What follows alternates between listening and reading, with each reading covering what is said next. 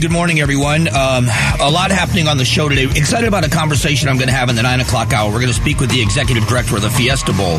A little break from the politics and the news of the day and talk about something that I think is terrific for Arizona, the impact that the Fiesta Bowl and the charitable things they do. We'll talk about that in the 9 o'clock hour. We're going to start with elections because that continues to be the big story in Arizona, and we have made national news once again. Cochise County not certifying their elections. They've now hired a lawyer. They've hired one of the lawyers that represented the cyber ninjas in the audit going back a long time. I want to be very clear about what I said about the audit and the same thing about all of what's going on here. We all should be upset about what happened in Maricopa County and the way that the election went. That does not mean that people cheated. And that's the difference for me, is that we are going to continue to talk about stolen elections. I love sports and I love sports analogies. And I coached at, the Pop Warner and high school level. So I wasn't an elite college coach, but I've been in locker rooms. And I know what it takes to get a team of people across a finish line, to get them to improve, to make sure you're better at the end of the season than when you started, whatever your record is. And improvement comes along with self-evaluation. And you have to look at what you did well and what you didn't do well. I don't know of any event that ever happens that isn't used as there isn't some kind of a debrief in that event, whether it's things we do as an organization here and, out in the community, if it's a stage show that somebody puts on, or unfortunately a police situation. The videos are used as training, and every football team I know, every baseball team, basketball team, hockey team, doesn't matter what the sport is. You go back and you watch game film. Win or lose, you go back and watch what you did well and what you didn't. And so this is the part of it for me that is bothersome, is that there is a number of people that are loud and they are very passionate. They have a right to their opinion. But if you are believing and focusing on the fact that 2020 was stolen and now 2022 is stolen, you are going to see that 2024 is going to be stolen as well, because you're going to get the same results. That's where my problem lies with all of this. There is no doubt that there were major issues on Election Day. That doesn't mean that people cheated, and it doesn't mean that the count wasn't accurate. I'm going to go to Cochise County for a moment, then we're going to talk about some of the accurate information that they should be looking at.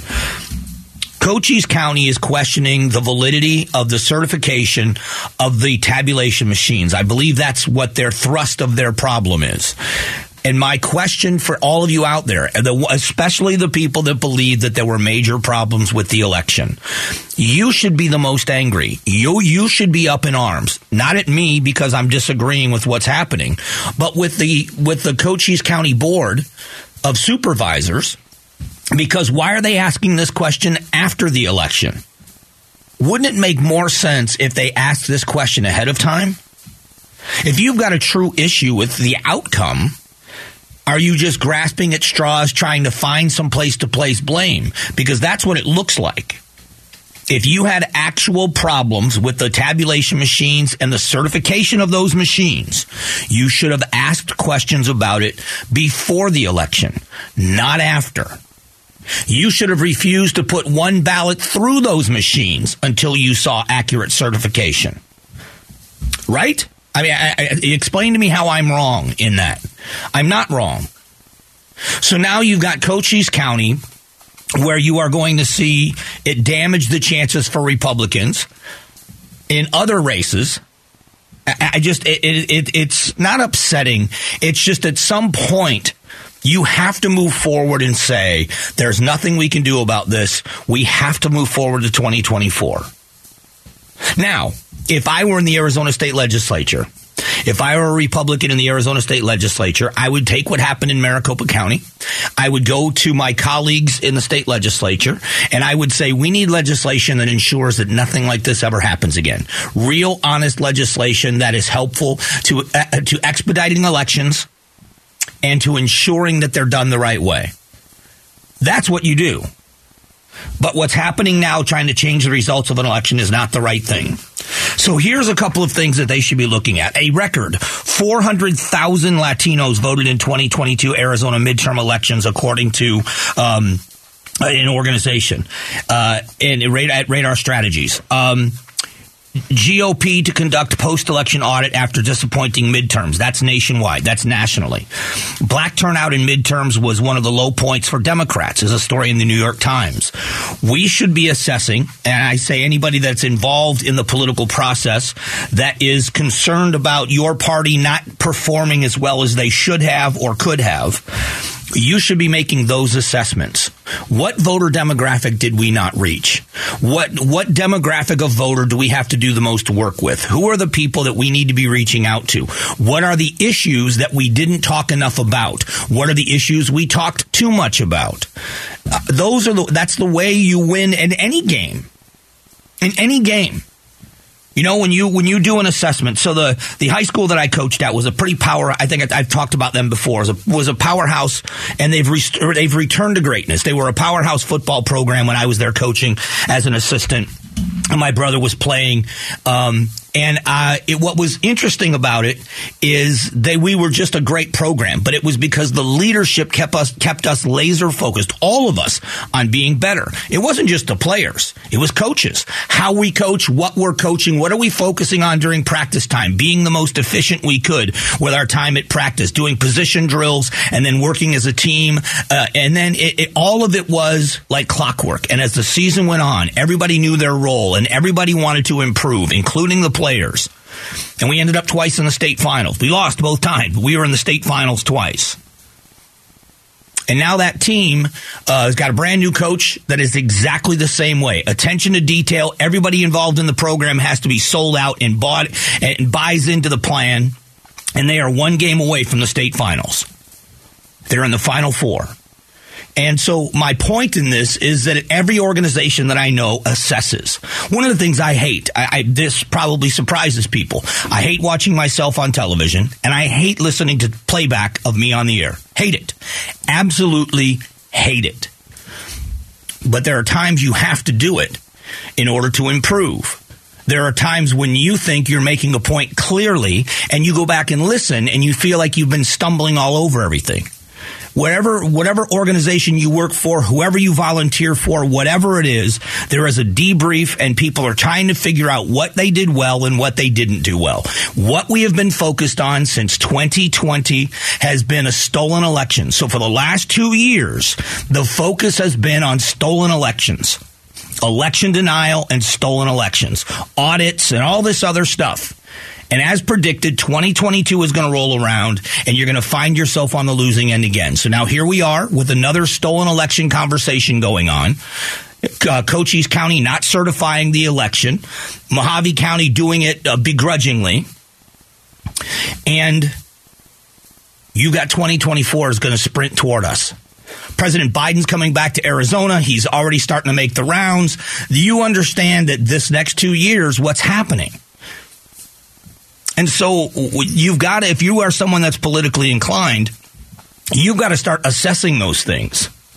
You have to start looking at this and saying to yourself, you know, we've got to figure out what we need to do to win. Now, I have my opinions, and I give my opinions. I think part of the problem within Republican leadership, especially in the state of Arizona, is their willingness to tell people within their own party, get out, go away, we don't want you. It's a big mistake. That is a big mistake. We don't all have to get along. We don't all have to agree on everything. But when you say it's the one, and I would never say it to the election deniers, I've never said get out of the Republican Party. I've never, ever insinuated that, nor have I said it. I've been told to get out because I didn't agree with election denial. I'm not going anywhere. I mean, I'm not in the party, but I'm a registered Republican voter. I'll stand by my work for conservative causes. But it's interesting to me that we have people that want new leadership, but the way they want new leadership is a coup, meaning they want to get rid of. If you remember, and I shouldn't make this comparison because somebody's going to say I made a direct comparison. Going back to the 1970s, if you remember when the Shah of Iran was deposed, he had to flee the country when the Ayatollahs took over. And here we have in a political party where you need to have more. There are more registered Republicans in Arizona than any other demographic. More than Democrats, more than independents. And look how things turned out. If you don't reassess that and ask yourself how you get your own house in order and get people in your tent to stay in the tent at the end of a primary, end of a process, if you're going to start kicking people out, you're a Puritan, you're going to purify your party, you're going to make sure that only the people that you stamp as real Republicans and not rhinos get to stay, you're going to be in big trouble, and you're not going to win elections. You're going to be blaming this on election denial and stolen elections and all of these other conspiracy theories forever. And I feel bad for anybody that stands around and watches it happen. I want fair elections like you do. I want Maricopa County to fix the issues that happen on Election Day. But if we keep saying it was stolen and it was done intentionally, we are going to have big problems. And I say we as a Republican, we are going to have big problems in the short and the long term. You're alienating people on your side of the aisle. No one's asking people to change what they believe. Just change your tactics. And I don't know that that's going to happen. In a moment, we've got to talk about the economy. As the White House begins to weigh in, so does Congress begins to weigh in on the potential for a rail strike. We're also going to talk about corporate greed. All that's coming up next.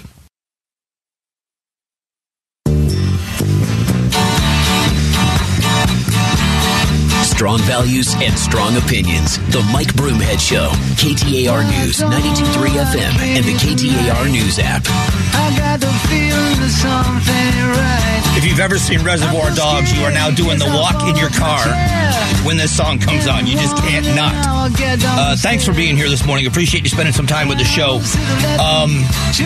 You just heard the update, Jeff, in the update with the news. Kristen Bench joined us yesterday to talk about the possibility of a rail strike and how detrimental it would be to our economy. So we start there about this strike. We're going to talk. I want you to first hear Rachel Scott, ABC, talking about the possibility of a deal on the table.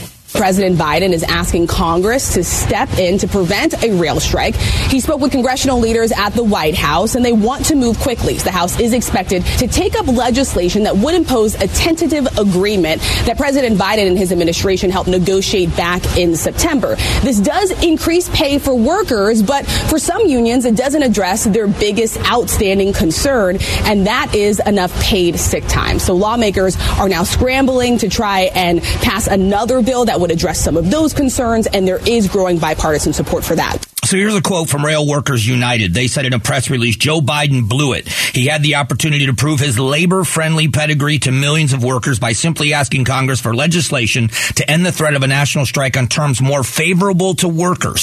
Sadly, he could not bring himself to advocate for a lousy handful of sick days. The Democrats and Republicans are both pawns of big business and the corporations. That's a quote from the union. So Nancy Pelosi weighed in on this. This is the Speaker of the House, and what she said about this possibility. I don't like going against the ability of unions to strike, but weighing the equities, we must avoid a strike. Jobs will be lost. More than jobs, I mean, there's going to be a lot lost in this economy. So this is where the question lies. It's always about the negotiation, right? I am someone that's never begrudged anybody more money, ever. If you find the value in that, if you find your value in that, if other people find you valuable, you look at what happens at the highest levels, because that's what we always hear about. The CEOs of major corporations always get hammered because they make a lot of money.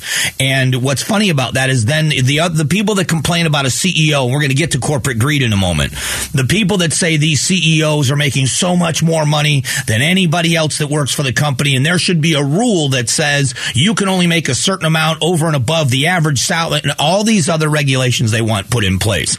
Then you love Hollywood and you love the sports world. Do you know what the disparity between what Kyler Murray makes and an offensive lineman on the practice squad makes of the Arizona Cardinals? Do you have any idea the disparity in income when Tom Cruise in a movie like Top Gun and a bit actor that's got a role somewhere that speaks for 30 seconds on camera? I mean, it's so funny to hear people complain about one and not the other. So is it greed? Is Tom Cruise greedy because he demands so much money to make a film? Or does Tom Cruise know his value to that film, that he's going to drive revenue to whatever film his name is on? That's the question. Now, there are many people that will say, I'd never paid anybody that much. There are people that disagree with the contract that was given to Kyler Murray. All that's, fine. But to say that it shouldn't be allowed, that's where the problem with all of this is. So when the unions get together and they say, you're not fairly compensating us, and this isn't mostly about money anymore. Now it's more about some of sick days and some of the other issues. But now you've got even Democrats in the Congress and there is no more union-friendly president than Joe Biden. If Biden is saying this has gone too far, then people got to take a look at this and say, maybe you are going too far. Maybe you're asking for too much right now. Maybe what you're trying to do, and there's a story, by the way, this is an NPR story. The mystery of rising prices. Are greedy corporations to blame for inflation? Maybe, just maybe then, greed doesn't limit itself to wealthy people. We understand that. We all know people that are miserly and cheap with everything they have. They don't share, and they are greedy. And it's poor people, rich people. It's a human flaw. Maybe, just maybe, the unions understand if they go on strike what damage it does to the country, and they realize that they hold the key in negotiations to something where they can demand more than is fair, because they can cripple the country's economy at a time when the economy can't take it. Maybe they're being greedy. Maybe. And you hear people scoff at that. Well, they're the working people. That doesn't matter. Working people can be greedy.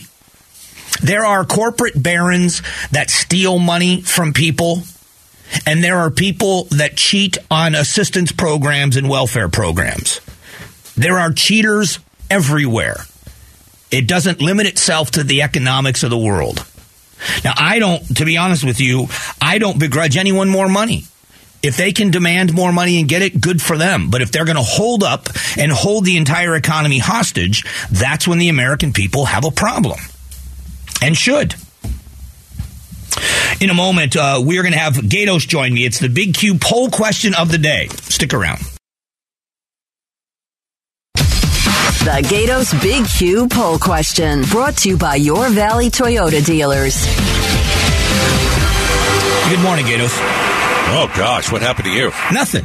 Oh, geez. I mean, that's a sour hello.